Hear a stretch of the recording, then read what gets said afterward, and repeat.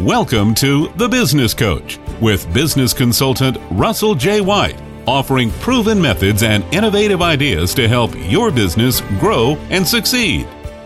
So, business coach, I'm sad that I even have to ask this question, but do ethics and morals matter anymore?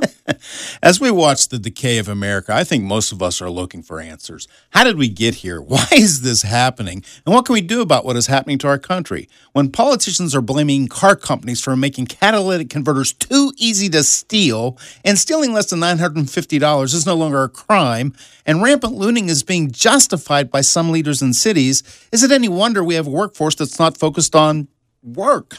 Yeah. The answer to how we got here and why this is happening is way too long of a discussion for here, but I want to focus on what we can do as small business owners about this. That will be number one. Teaching what matters.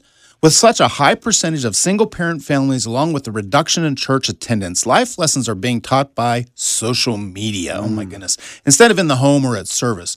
So where do young people learn about morals and ethics? Without a foundation of ethics and morals and what was once called proper behavior, we're going to fall into anarchy and chaos, and that is where we find ourselves in this country today. I encourage small business owners to teach their employees and even share in their communities about the importance of ethics and morality. Secondly, what should we do? Well, what are ethics anyhow? Let's talk about it. A set of principles that govern a person's behavior. Imagine in your next staff meeting asking your team to make a list of the principles they use to guide their behaviors. My guess is you're going to be greeted with many blank stares. But this is where the discussion begins. If we never talk about the importance of ethics, we will never develop them. If we never develop them, we will continue on this path of destruction. For replays of The Business Coach, go online to WRHI.com. To reach Russell White, go to russellwhite.com.